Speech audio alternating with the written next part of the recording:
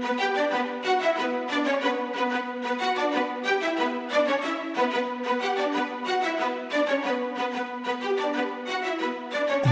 Network presents Football Time. Hey, and welcome to the Football Time podcast. We're here with our man, Achilles Rain. We're going to do Week 17 of the NFL, recap and review, and what a week it was. Lots of playoffs dashed, lots of playoff hopes rewarded, including our man, Achilles Rain. He's a happy Achilles Rain today, sort of. They're in the playoffs. How is our man Achilles Rain today? Well, let's just say we're in the playoffs. I don't know how happy I am about it. Ultimately, it was kind of hard. There was so much that had to go wrong for them to get knocked out of the playoffs, but I just don't see how far we're going to go. We'll get into it later. Yeah, definitely. All right, so let's get into our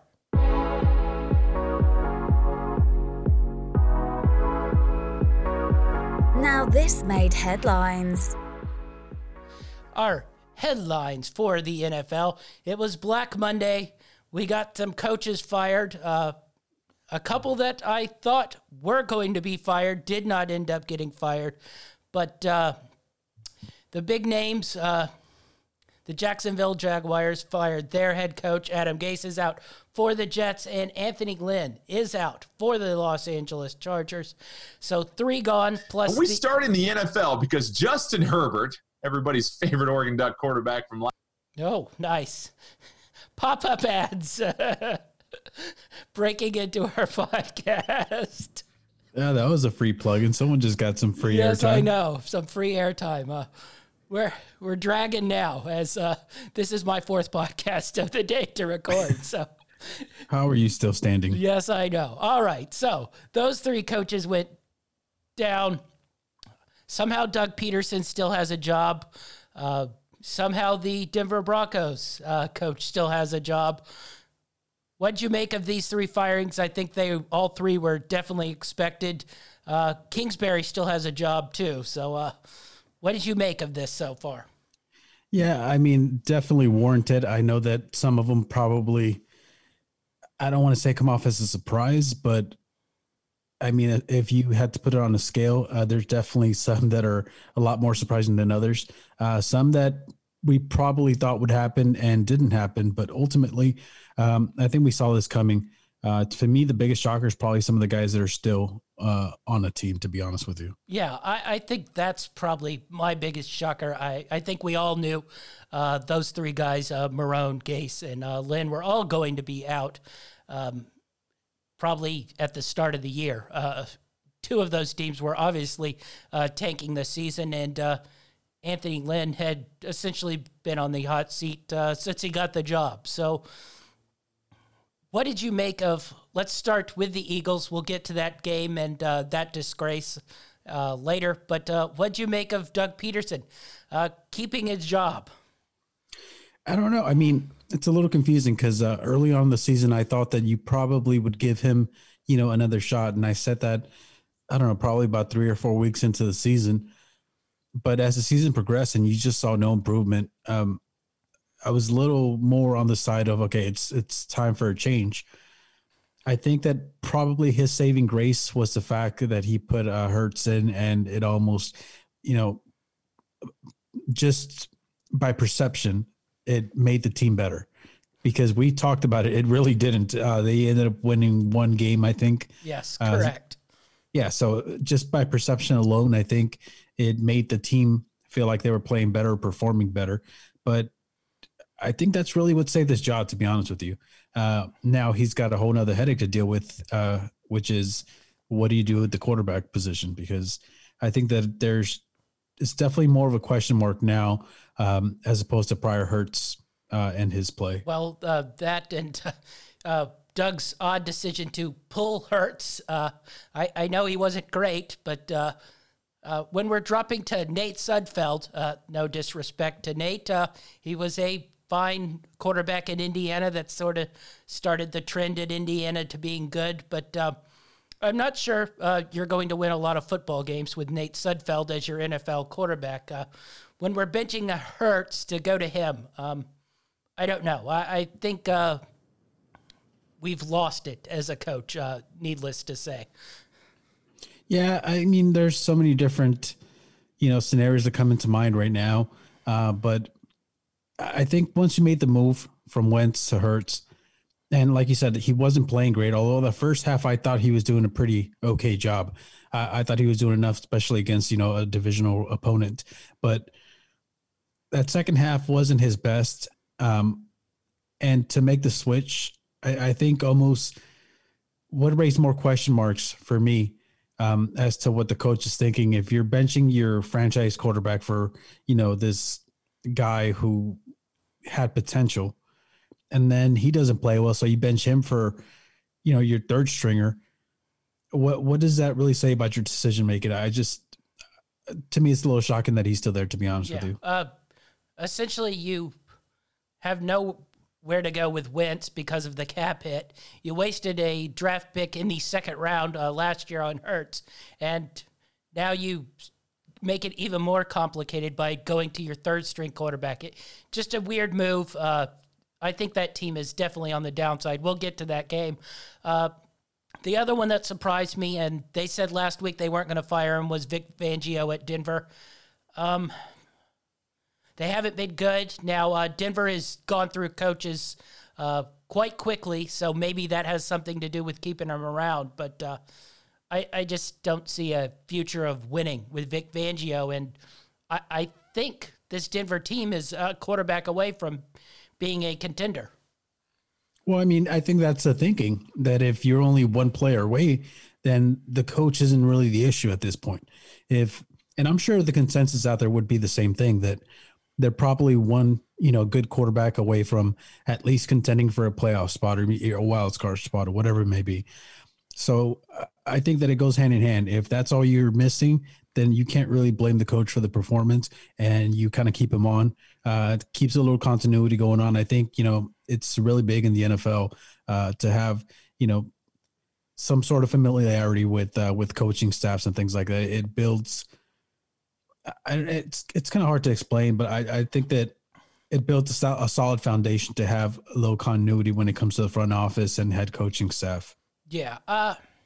I guess you're with John Elway and keeping Vic around. I guess I could see your point there. The one I'm really interested in is Kingsbury here. I just don't like that decision making. You could easily make the case that team should have lost 8 games in a row to close the season. They barely hung on that Eagles game. They got that Hail Mary in that Buffalo game. Those are 2 wins that they got that are very close to being losses, and just, sort of lucky football that they got those wins. It just seems like Kingsbury doesn't have it as a coach. This isn't just NFL. This is going back to college.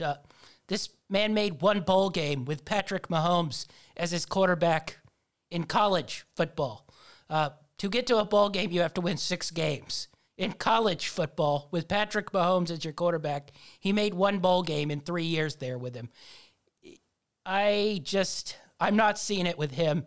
And somehow he keeps failing up. He's on the Lane Kiffin train of never being successful, but somehow keeps getting jobs. So what do you make of Cliff there in Arizona?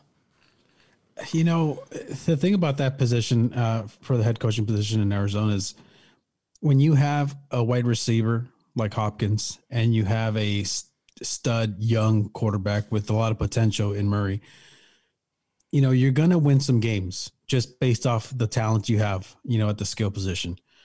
The defense, they've got some good guys like Budda Baker but ultimately I think that the way he started off the season is what saved his job. Now, I did say it early on. I thought that the team was a little bit overrated.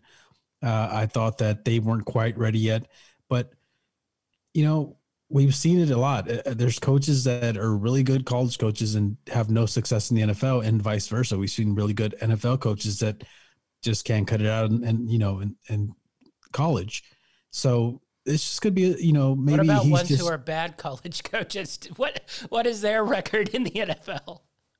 you know, it's I don't know. To me, I guess I got to give him the benefit of the doubt because of what they're putting together. I know that he had a lot of issues with, game plan and clock management throughout the season.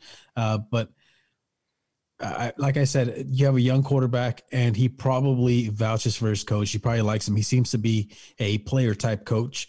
And a lot of times coaches like that will get defended by the star players on the team. And you know that a lot of times some of these players pull a lot of weight when it comes to decisions that are made, especially in the front office and head coaching and assistants and all that. So maybe that plays a little bit into it, but yeah, a little shocking for me. I thought that they definitely ended the season on a down note, and he probably should have been let go of, but I don't know what's going on in the background. I don't know. You seem like the patient GM. I seem like the fiery GM who cans everybody and keeps my job. Listen, maybe this has to do with the fact that, I've been a Rams fan basically my whole life. And even when they were in St. Louis, we went through so many head coaches. And at some point it almost felt like, listen, I don't care how bad of a season we have. Keep somebody here. Let them give them a chance to actually build up what the vision that they see. And I think that's probably what's going on in Arizona. They're probably just letting this vision come into fruition. And maybe it pays off, maybe it doesn't. But so far, they definitely have a lot of attractive players on there. They just need to get over that hump. Yeah, I can see it. I don't think I'm all that fiery, but the Eagles situation just looks bad all over. And I can understand your Denver situation. I don't know if I would have fired him. I just don't know if that guy's a great coach. But, the Arizona situation, I'm just like, he wasn't good in college. He had a loaded team in college and couldn't win games there. He comes to the NFL, and he's struggling to win games. And he has on paper, if you looked on that team on paper, and I gave you the Cardinals roster and the Bears roster, I think you'd be like, why is this team in the playoffs and why isn't this team in the playoffs? Yeah, I agree with you. They probably do have the type of players to, if you play games on paper, to make the playoffs. And I think a lot of people have them making the playoffs. I don't know. Maybe it is the coaching, but they're going to give it one more try, I guess. If they have another season like they did this season, I don't foresee him being there another year. Yeah, I think that maybe one more year. All right. You ready to recap some of these games? Yeah, let's do this. All right. We'll get through some of these worthless ones pretty quickly. Speaking of worthless games, New York Jets 14, New England Patriots 28. Sam Darnold 23 of 34, 266, 1 touchdown, 2 interceptions. This might be his last game in New York.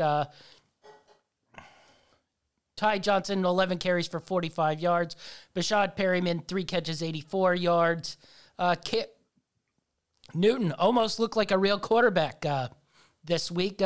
21 for 30, 242, 3 touchdowns, 11 for 79, and 1 catch for a touchdown as well on a fun little play there. So Cam Newton finally had himself a big game. Week 1 and week 17, Cam Newton looked like the old Cam. In between, a little poor. But what do you have to break down this game other than it was played for no reason whatsoever?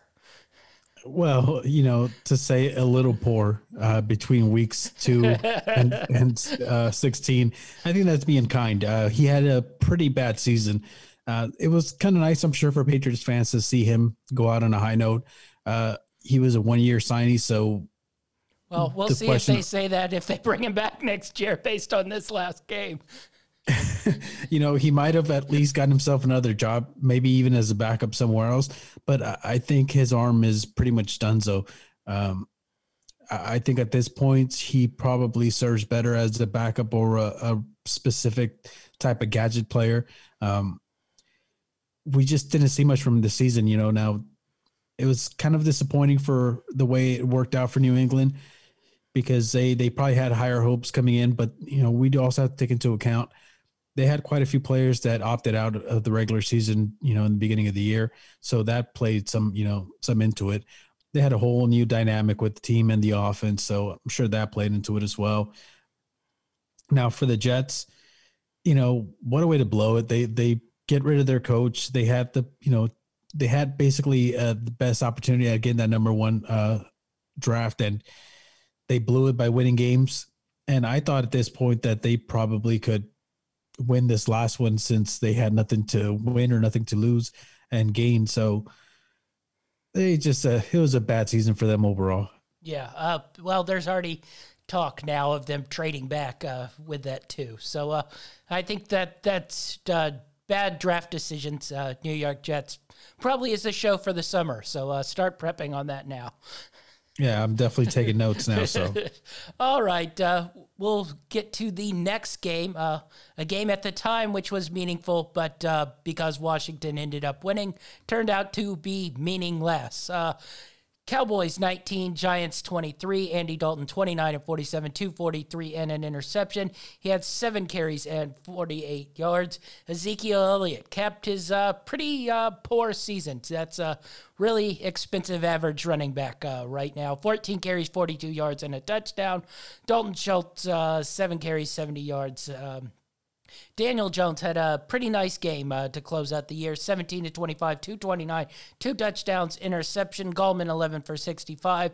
Sterling Shepard 8 for 112, 1 touchdown. At the time, good win by the Giants. Put themselves in position to get into the playoffs. Granted, as a 6-win team, Washington took care of business, so they didn't get in the playoffs. But what'd you make of this game? I mean, I thought it was an overall entertaining game. If you're an NFC East fan, there's definitely things on the line, which is kind of what the NFL was hoping for when they changed to this format of, playing divisional opponents at the end of the year, which seriously, since they've done it, it's definitely come into play. So, good move on their part. This game had some meaning because there was playoff implications. Now, didn't turn out the way any of them had hoped, but the Giants came out and took care of business after having a few poor weeks. They came out and they handled the Cowboys. I didn't think that was going to be the case. I thought the Cowboys would win this game. They looked pretty good to start off with, but overall, their holes and their weaknesses really came into play, and I think it showed itself pretty much throughout the game. But overall, with all the setbacks they had, all the injuries, I think it was, kind of an okay season for them. They kind of came back a little bit, started playing a little bit better towards the end. I'm questioning the decision of keeping the coach, to be honest with you. Oh, we should have brought up Mike McCarthy in there.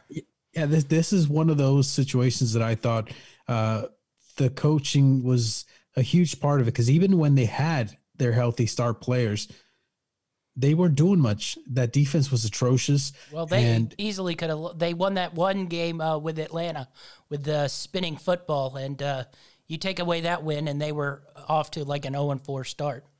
Yeah, I mean, it was pretty bad basically all season long.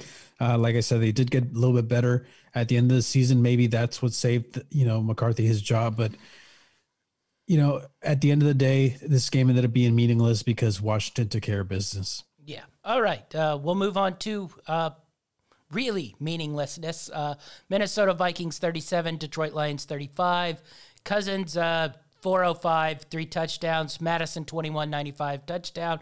Jordan Jefferson kept a really good rookie year, 133. Stafford 20 of 31, 293, 3 touchdowns, interception. Adrian Peterson 7 carries, 63 yards and a touchdown. DeAndre Swift 12 carries, 54 yards, a touchdown. Marvin Jones, 8, 180, 2 touchdowns. I guess good win by the Vikings. Close the season 7-9. Probably a little disappointing overall. Lions do Lions stuff. What'd you make of this one? Exactly that. The Lions, just basically kept the same identity they've had all season long, which is put up some meaningless stats and still find a way to lose the game.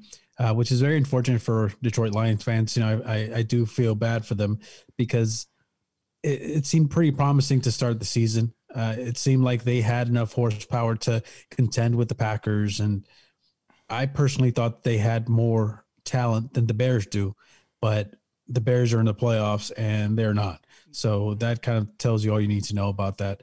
I'm sure that you're really excited for the playoffs to begin because, and I mean, no offense to Vikings fans or Lions fans or Jets fans or any of the other teams that didn't make the playoffs, but I'm pretty sure you're happy because you won't have to read off all these, not useless stats, but pointless stats. Yeah, they're useless unless numbers are in your contract to make bonuses. And numbers are not in my contract to make bonuses, so I don't really care about you racking up meaningless yards in worthless games.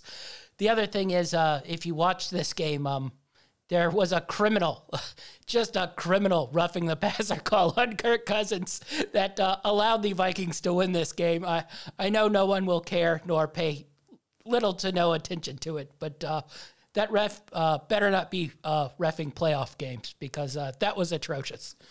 Yeah, I definitely don't want to see him in any of the games that are coming up because that was pretty bad. All right.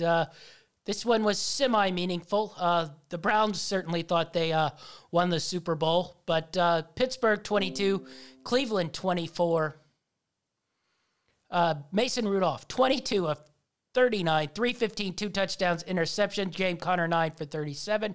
Chase Claypool, 5 for 101, and a touchdown. Baker Mayfield, 17 for 27, 196, 1 touchdown. Nick Chubb, 14 for 108, 1 touchdown.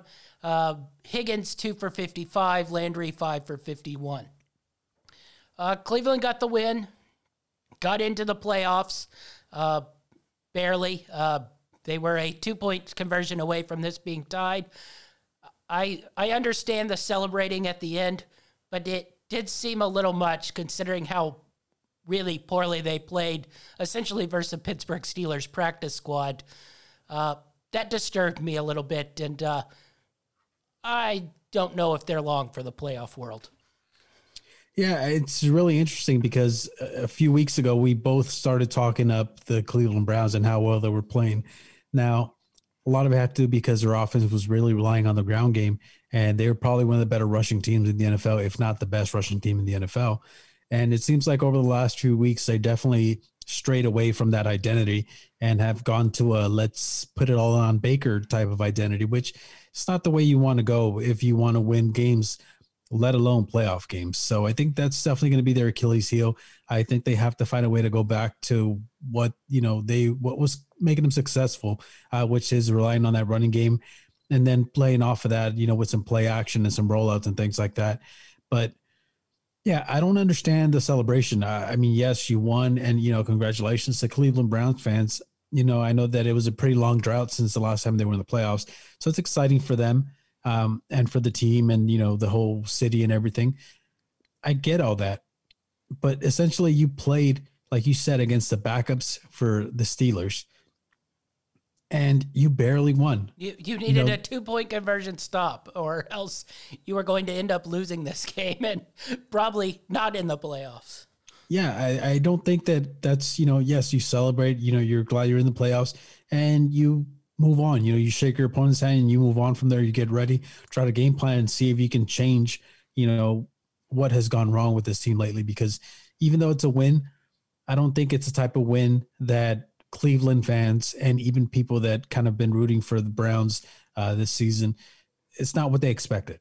They expected better, and they expected what they've seen, kind of midway through the season. And that's not what we're getting right now. So if this continues, they're probably going to be an early exit team, but who knows? Maybe they're just saving it for the playoffs. So who knows? I could have done without Baker strutting around the field like he had done something when he had just been outplayed by Mason Rudolph, who is not exactly a solid backup quarterback. Basically, he was awful last year when he had to play. So I don't know.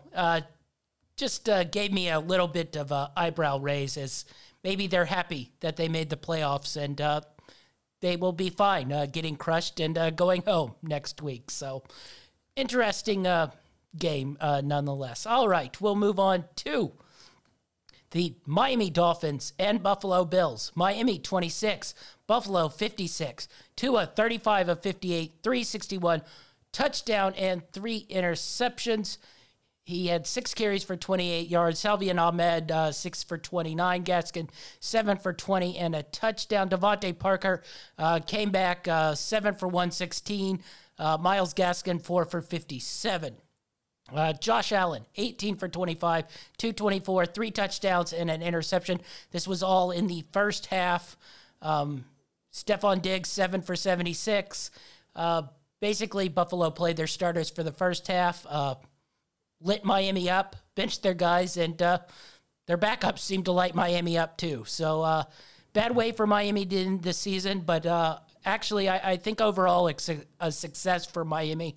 I don't think anybody thought they would be a win away from making the playoffs here. So Buffalo continues to look good, and if you told me who my favorite right now for the playoffs to come out of the AFC, I think I might lean a little towards Buffalo here. But what'd you make of the game? What'd you make of the seasons by Miami here? Yeah, I definitely wouldn't fault you for taking Buffalo as your favorite in the AFC. They definitely have looked, dare I say, completely overpowering. Basically, the second half of the season. This first half, I think they kind of were trying to find their identity and kind of, getting all the new parts, working in sync, which they really did towards the second half. They've been a powerhouse, and I think that Josh Allen definitely, put himself in that elite quarterback category, or at least he's knocking on the door of it, because his play has been stellar. Now for the Dolphins, I don't think it was a bad season. I didn't expect them to play as well as they did. They were only one victory away from making the playoffs, which I think is a success. Tua didn't have the backup this particular game. They didn't have no Fitzpatrick, so it was on his shoulders, and I think he handled it pretty well. I know that he had 3 turnovers, but he's a young guy. It was a big game, big moment, and I feel like he did okay. It's his first season, and I think that the future looks bright for Miami as a whole, especially that defense if it continues to play the way it does. If they could, keep most of that team intact and maybe bring in some new talents, I think that the future is bright for them. But Buffalo, man, they look scary. Yeah, definitely. All right, we'll move on to this game was just crime against America. Stat padding galore. Atlanta Falcons 27, Tampa Bay Bucks 44. Matt Ryan 29 of 44, 265, 2 touchdowns. Gurley 9 of 18. Brian Hill 9 of 94. Russell Gage 9 of 91. Ridley 8 of 52. Tampa Bay, Tom Brady, 26-41, 399, 4 touchdowns, interception. He played the whole game for some reason. Ronald Jones, 12 of 78, a touchdown.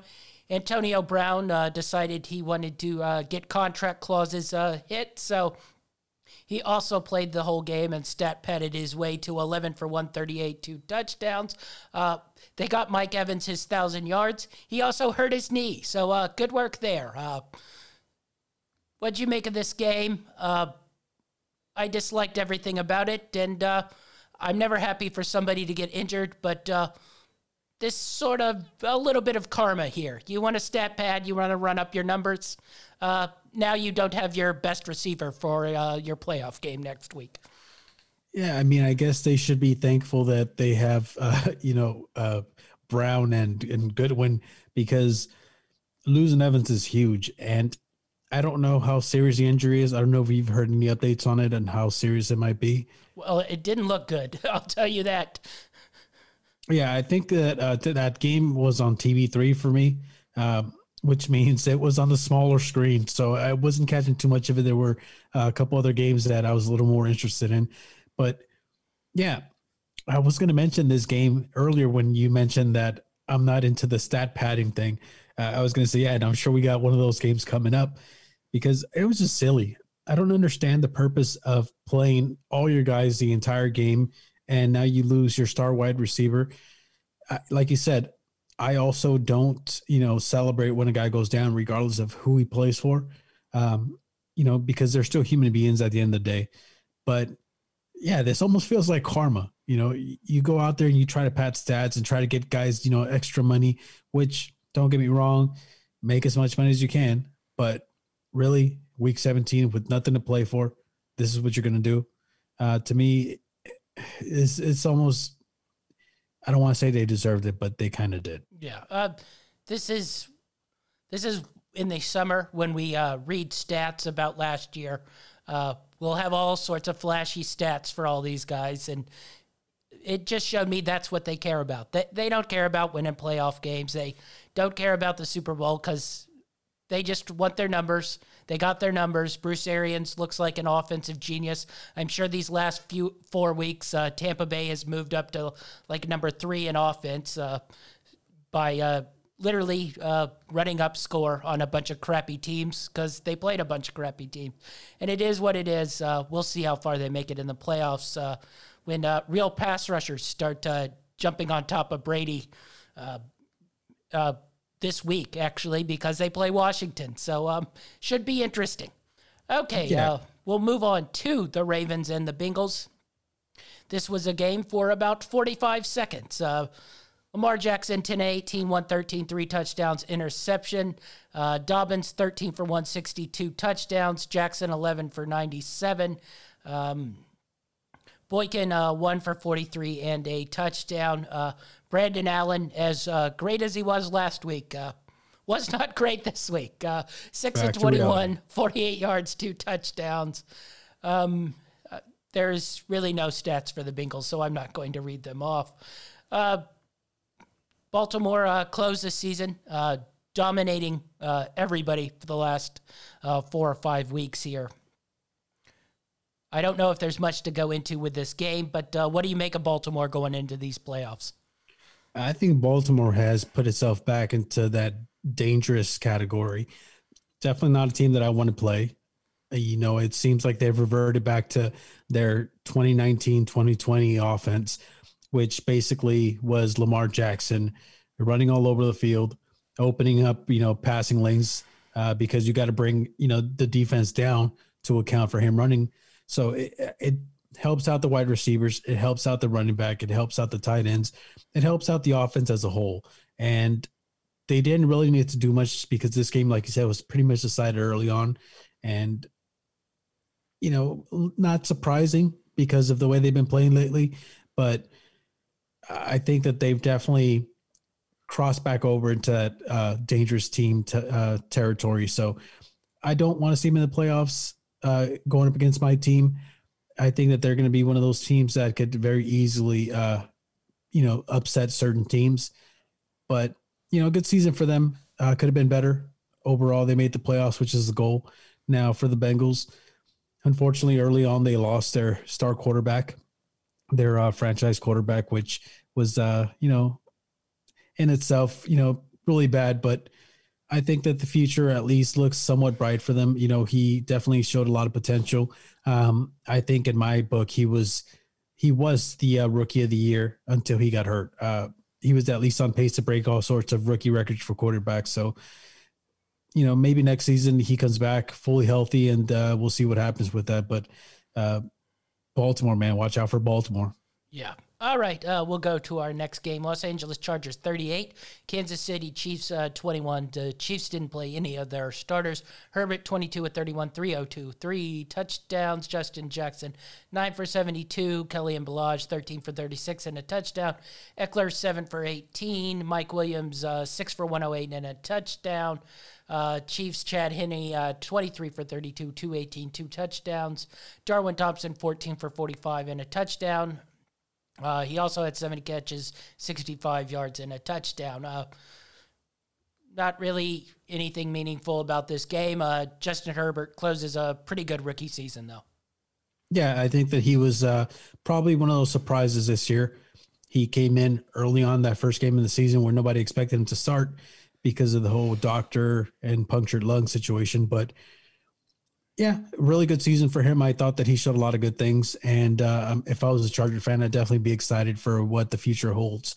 But overall, pretty disappointing season. I thought that the coach might have done enough to save his job, but he didn't. They're going elsewhere now. But the Chiefs and Andy Reid, even with backups, he puts together a good game plan and he seems to get his guys ready regardless of who's playing. So watch out for the Chiefs in the playoffs. Yeah. What job would be more appealing to you? This one with Herbert already there, or Jacksonville, where Lawrence is coming in? I'd definitely be more excited about the Chargers job. And I know that Lawrence is, the golden arm, golden child, whatever you want to call him. But I know what I have with Herbert. He seems to be a stud for a young quarterback. You have some really good pieces at wide receiver. You have a solid, player at running back. You do have some pretty good pieces on the defensive side of the ball. So I think that you tweak some things, you tweak, your game plans, and definitely with some better clock management. I think that team is probably going to be a whole lot better than a Jacksonville team, even with, their number one pick. Yeah. I think I go a little bit Jacksonville way, mostly just based on ownership. I think the ownership in Jacksonville with the Khans probably a little more stable. You have your own building. I think just that Chargers situation is a little weird. You're renting out your stadium. The owners are a little cheap. I team-wise, I get where you're coming from, where you know what you're getting with Herbert. You already have some defensive pieces there, but I just would trust Jacksonville ownership a little more.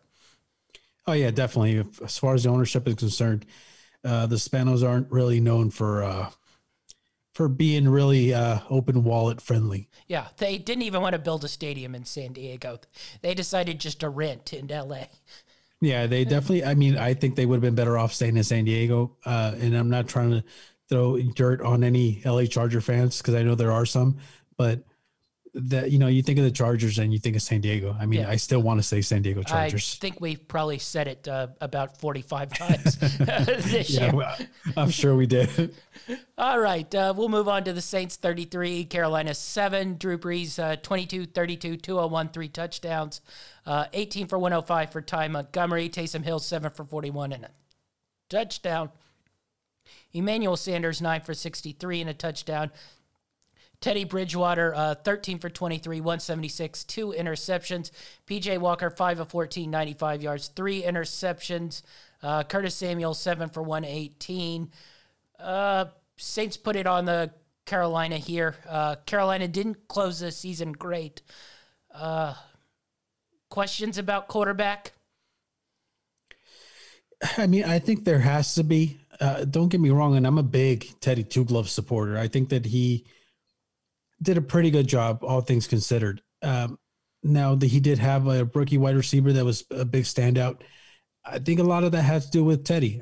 He was able to get in the ball, and I know that we saw while Teddy was out that the backup came in. He had a pretty decent game, but I still think that he's a good enough game manager that he's going to help develop these young guys into stars. And I still think that there has to be some question marks. If you can improve at the quarterback position or at any position for that matter, you always have to at least question that. And I know that personally, if the question arises, I'm definitely questioning the possibilities of upgrading certain pieces for my team. Yeah. I don't know if they'd waste a draft pick on it, but it's a pretty deep quarterback draft. Would you draft a guy, or would you look at this free agent market? There'll probably be a handful of veterans out there. Yeah, I think it's complicated. Until I know for sure, who's committing for the draft, and there's just so many question marks. I think that if you're going to draft somebody, if you're going to pick up a quarterback at all, I think you do it through the draft. I think you have to develop your guys on your own. I don't think you bring in a veteran quarterback. I think that's what Teddy's there for. I think he's good enough to, kind of manage the situation so that if you do bring a young guy in, he can help develop him as the guy's learning. Teddy can take the reins for that team. They do need some help on defense, but they also have some very attractive pieces on offense. They've got a really good running back, and like I said, they have a pretty solid wide receiver corps. So I think that maybe if you're going to bring somebody in, you do it through the draft and you let the older veteran guy be Teddy. I think he's good enough. All right. We'll move on, and we'll move on probably pretty quickly on this one. Las Vegas Raiders 32, Denver Broncos 31.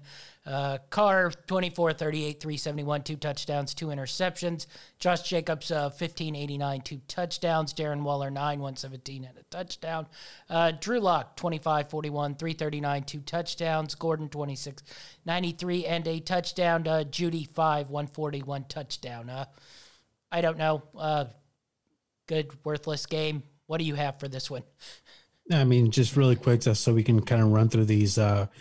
Again, I don't want to be rude, but meaningless games.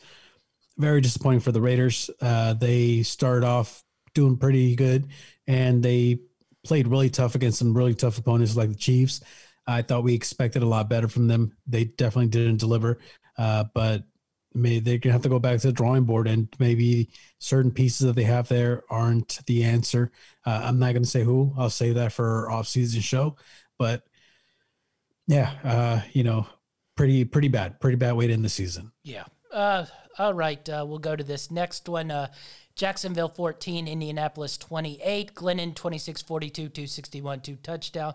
Darragh Bougouniwa 14 for 50. Latavius Shenault 668, 2 touchdowns. Phillip Rivers, 17 for 27, 164, 1 touchdown, 1 interception. I will say he's looking very, very worn down. Taylor, he is not looking worn down, 32, 53, 2 touchdowns. Nyheim Hines, 6 for 50. Colts got into the playoffs, got the win they needed here. I'm not loving the way they are looking, though. Yeah, they definitely seem to have taken a step down.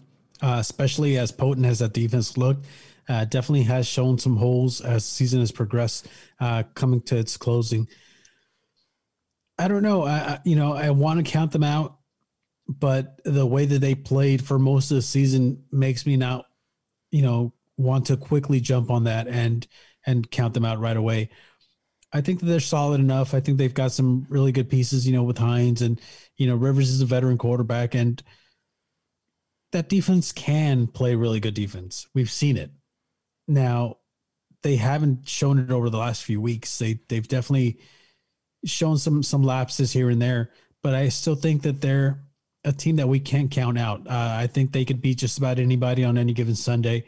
I think it's going to be interesting to see what the matchups are going to look like, but they made the playoffs, and I think it's a huge boost to that franchise as a whole and the fan base, especially with the departure of Luck. I think that was a surprise to a lot of people, and to where they're at now, I think it's a huge improvement to where a lot of people thought they were going to be after the Luck departure. So I think overall it was a successful season. You're in the playoffs, and I'm not counting them out just yet. Yeah. Jacksonville get the number 1 pick.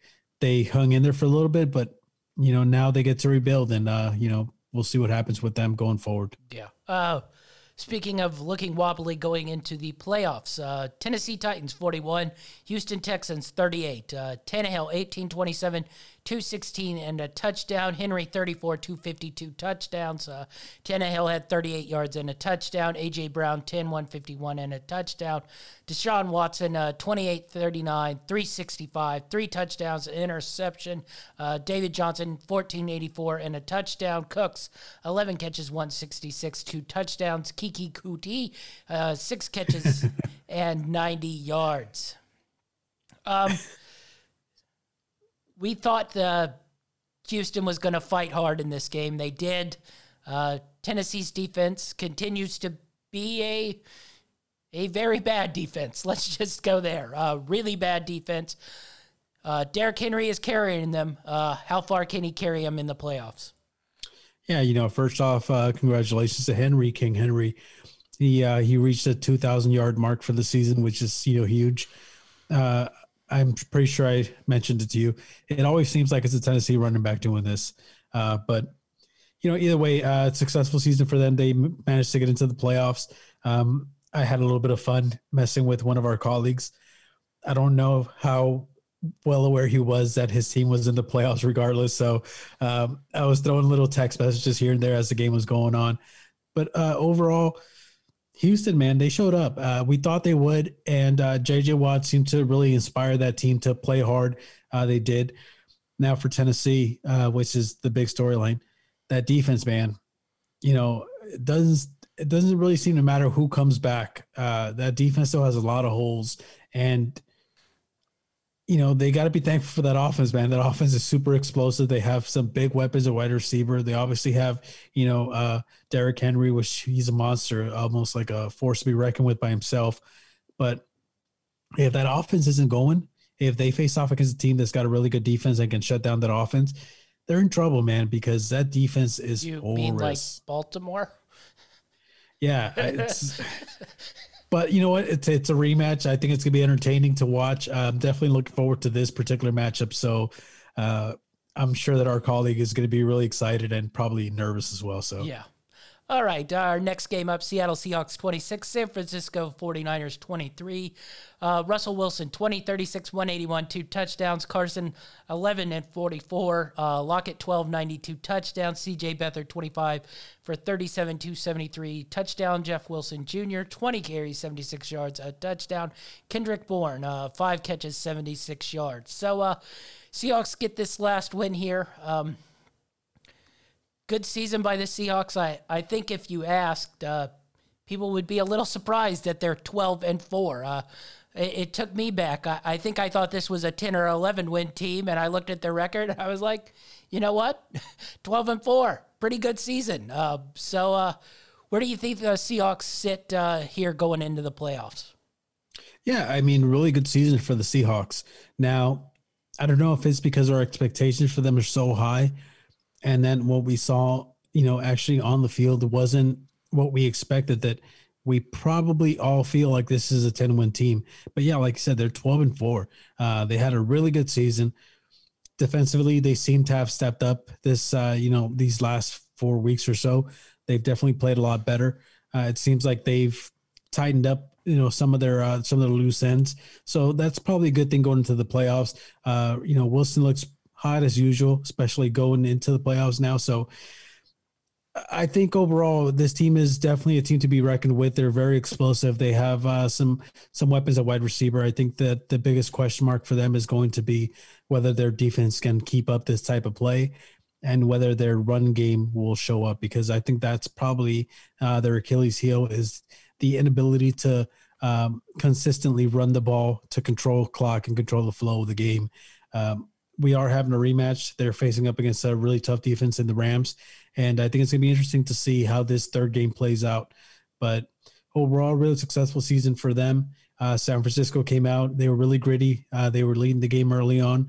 And I didn't expect anything less from San Francisco. They definitely have shown so far this season that they're a team that's going to come out and fight regardless of who they're playing against. And I think that they're going to be really excited for next season once they have all their pieces healthy and ready to go again. Yeah, I was going to say San Francisco continued to play hard, though they are probably quite thankful.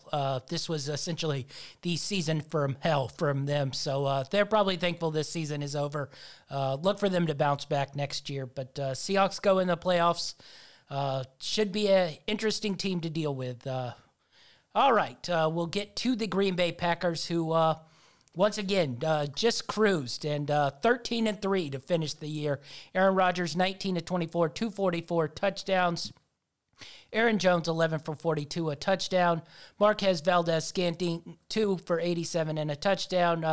Devontae Adams 6 for 46, a touchdown. Trubisky 33 for 42, 252, interception. Montgomery 22, 69 and a touchdown. Devin Mooney 11 for 93. David Montgomery 9 for 63. So the Bears lose, but they get in the playoffs with the Cardinals losing. I guess I put the Bears maybe closing the season better than the Cardinals, so they probably deserve to be in there anyway. Green Bay, I read a fun stat. They had more touchdown passes than punts this season. So I think this team might be a little better than I think any of us think. I think this offense is a really dangerous weapon here. Yeah, it's I don't want to be disrespectful here, but I think that their weakness all season long has been defense. But yet that offense is so potent that you don't even think about it, because even in games where I thought that they would struggle because of their lack of defense. They seem to come out and just completely shut out the opponent. That Adams to Rodgers to Adams connection is probably one of the best in the league. And I don't think that they're really getting as much attention as they probably should be getting. I think they're probably one of the more dangerous teams to face off against anybody. And to me, they're probably, one of the favorites in the NFC to go all the way. So it's going to be interesting to see. I don't know who they're going to play yet, obviously, but once it's all said and done, I wouldn't be surprised if we see them, facing off for the Lombardi Trophy. Yeah. All right. We'll move on to the Arizona Cardinals, Los Angeles Rams, a barn burner of a game, 18-7. I don't know if we knew the Chris Stevler, John Wolford matchup was what we had in store for the game of the week on the NFL side of things, but that's surely what we got. I wish I could have seen those promos. Stevler, Wolford, the showdown in Arizona. Well, you did mention a few times, their respective colleges and the matchup of the week, and I was confused as to who you were even talking about because I was expecting a Wolford and Murray matchup, but it was what it was. I don't know what you thought about the game. It sort of broke down how I thought this Rams defense stepped up and made the plays they needed to. I wouldn't call Wolford great. They got him out of the pocket. He got some runs for some key first downs. I don't think anyone's going to be gloating about his precise throwing, but he did enough. He only had the one really bad pick to start the game, and then, they weren't calling a lot of slants over the middle after that. I don't think they had him reading where linebackers were going to be after that. So I thought the Rams defense did what it was supposed to, stepped up, got him in the playoffs. I don't know what I think they can do in the playoffs. Certainly, if Goff is not back. I know there are a bunch of weirdos on ESPN and other sports networks trying to pretend like John Wolford should be the full-time quarterback, but say what you want about Goff. If John Wolford's your full-time quarterback, you aren't winning playoff games. Goff, we've seen him win playoff games, so I think if Goff is able to get back and is actually healthy, I say actually healthy, not just he's able to get on the field, I give the Rams a little bit just based on the defense, but if it's Wolford next week, I don't see them going into Seattle and winning a football game.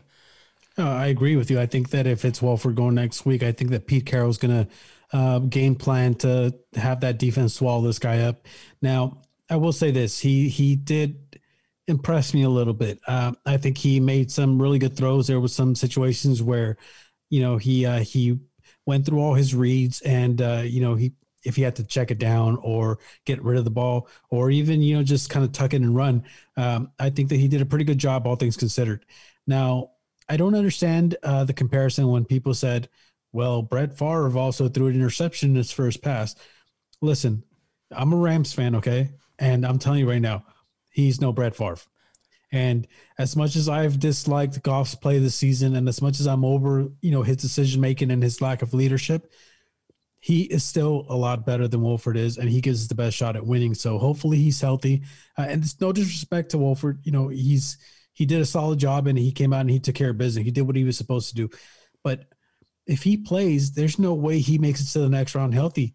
The guy, even when he's running out there, he's putting his helmet down. He took about 4 or 5 shots to the head, which was surprising to me that he was even in the game that long, to be honest with you. I think this game was won by that defense. That defense made some big plays. Well, that was the other thing. The defense scored 9 of its 18 points. I think people are sort of forgetting that this was essentially a 9-7 game. The offense. And Murray was out. Yeah, and Murray was out. So it wasn't like he lit up the scoreboard or anything. He did enough and didn't make any killing mistakes. His only bad mistake was early on in the game. They were able to overcome it, but I think he proved he could be a backup quarterback in this league. Exactly. You took the words out of my mouth. That's exactly what I was going to say, is that to me, what he proved is that he has the capability of being a good backup quarterback for the Rams. Hopefully they get to keep him because he definitely adds a different element to that team. But I still think that as of right now, if you're not aiming for Goff to play, then you're probably in trouble going forward. And this is coming from a Rams fan. Yeah. I doubt Henderson makes it back. We'll see about Kupp. Akers did not look very healthy. I think they'll definitely have a tough time in Seattle if they don't get some health and some positive, I shouldn't say positive COVID test, non-positive COVID test. Now, there is a possibility that we do get Big Andrew back next week. So yes, I think he will be back.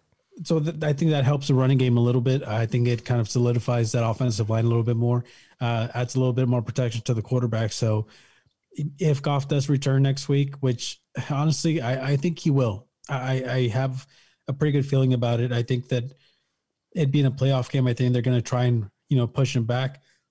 How advisable that is, I can't give you an answer to that, but I think that, again, Whitworth back really helps out that offensive line and adds a little more protection so that you feel a little bit more comfortable putting Goff out there. Yeah. All right.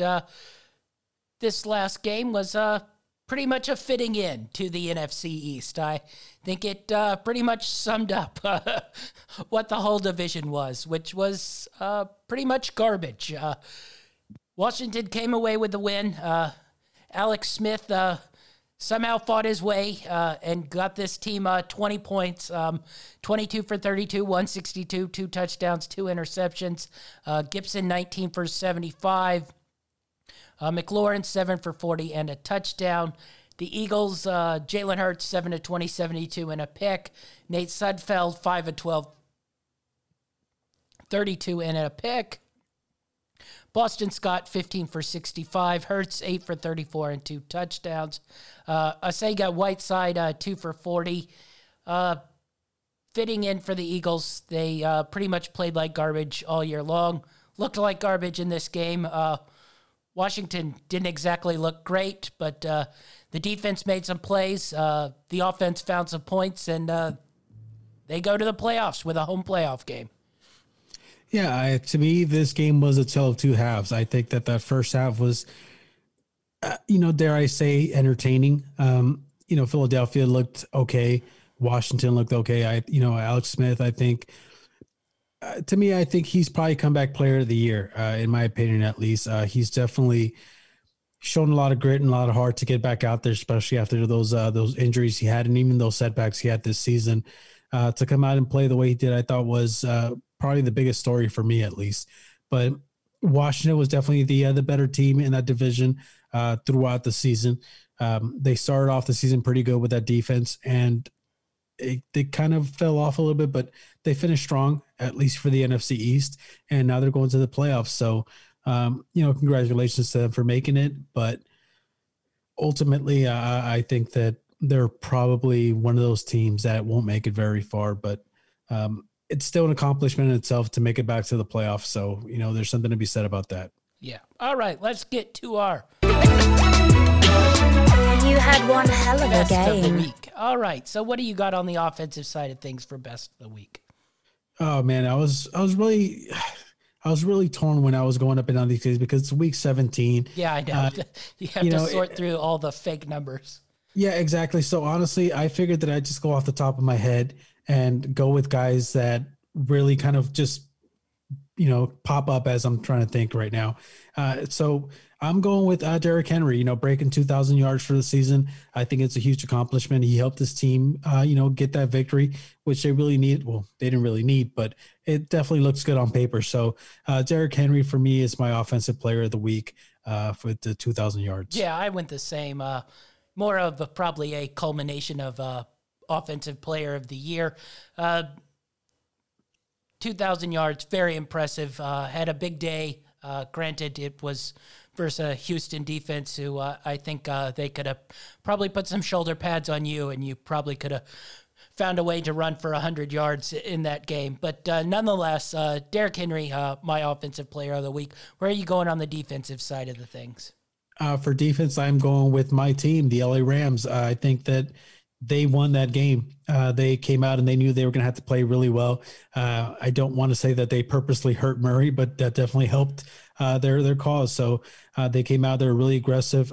They probably really happy that Murray went out because they had a gimme interception that they took and returned it pretty much all the way for a touchdown. So I think that they deserve a little bit of praise in a game where it wasn't necessarily completely on them, but winning definitely locked their playoff spot. So the defense took care of business, and the Rams are my defensive team of the week. Yeah, I'm going with the Washington football team defensive line.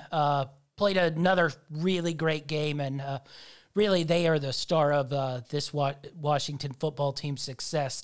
They're just a devastating unit. So Washington football team for me. Where are you going, coach, this week? For my coach of the week, I am going with Andy Reid. I know that we've probably mentioned him once or twice this season, if that, but I think that he deserves a little more credit. He put together a really good season.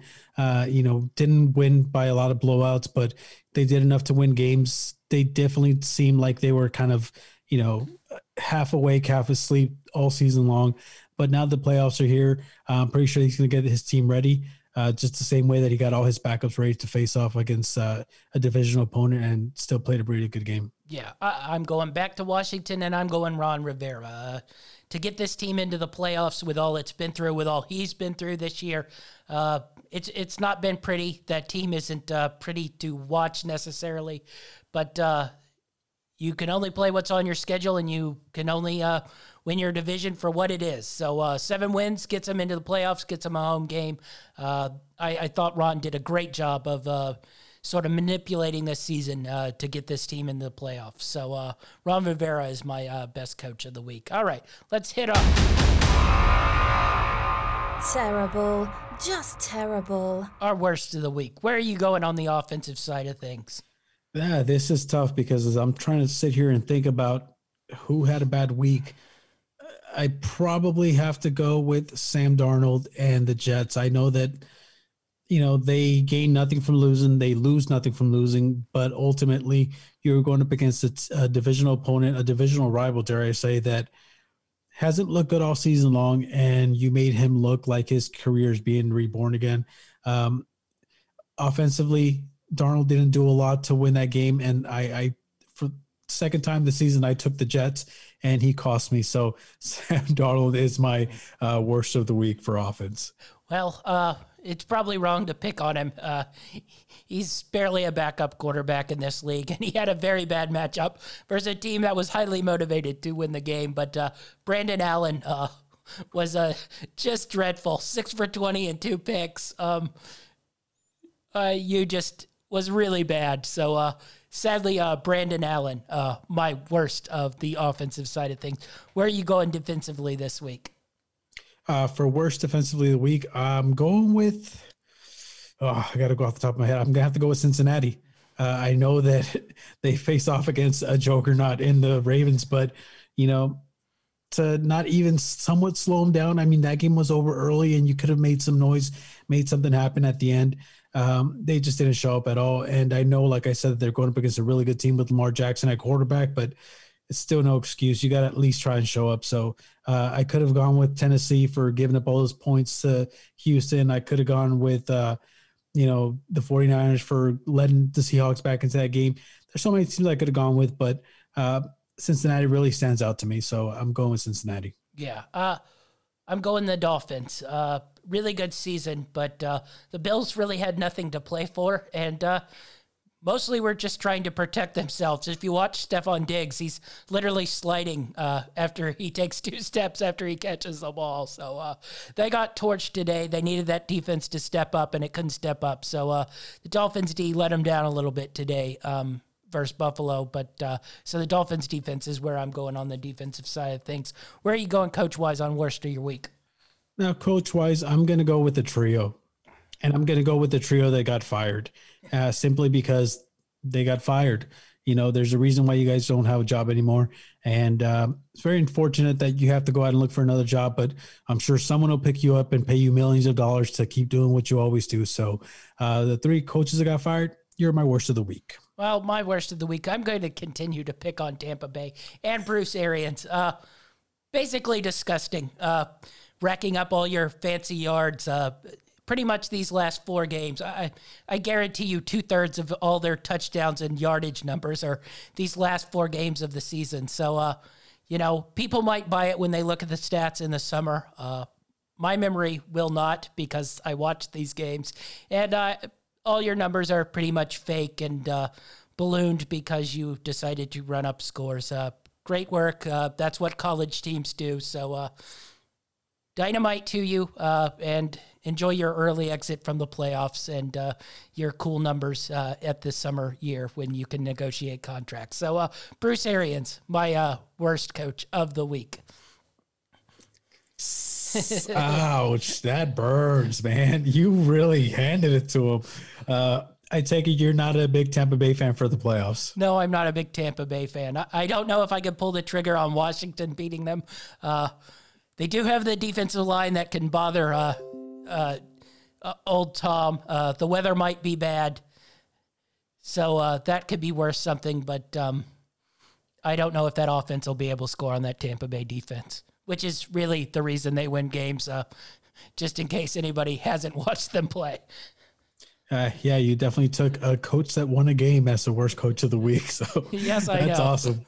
All right. That's our show for the week. Be sure to follow us on greenlightnetwork.org. You can get all our podcasts.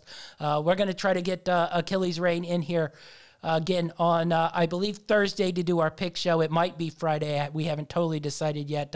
I might also get him in here to do a know-it-all podcast to go over the NBA last couple weeks.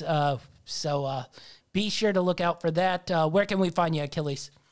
You can find me on Twitter at TD Achilles. You can find me on YouTube at That Dude Achilles. You can also follow me on Facebook as Achilles Reign. Also, don't forget to follow us on our YouTube channel, which is Greenlight Network. That's right. All right, that's our show. You can find me, GLN Champ 5, on Twitter and Instagram. That's our show, and we're out.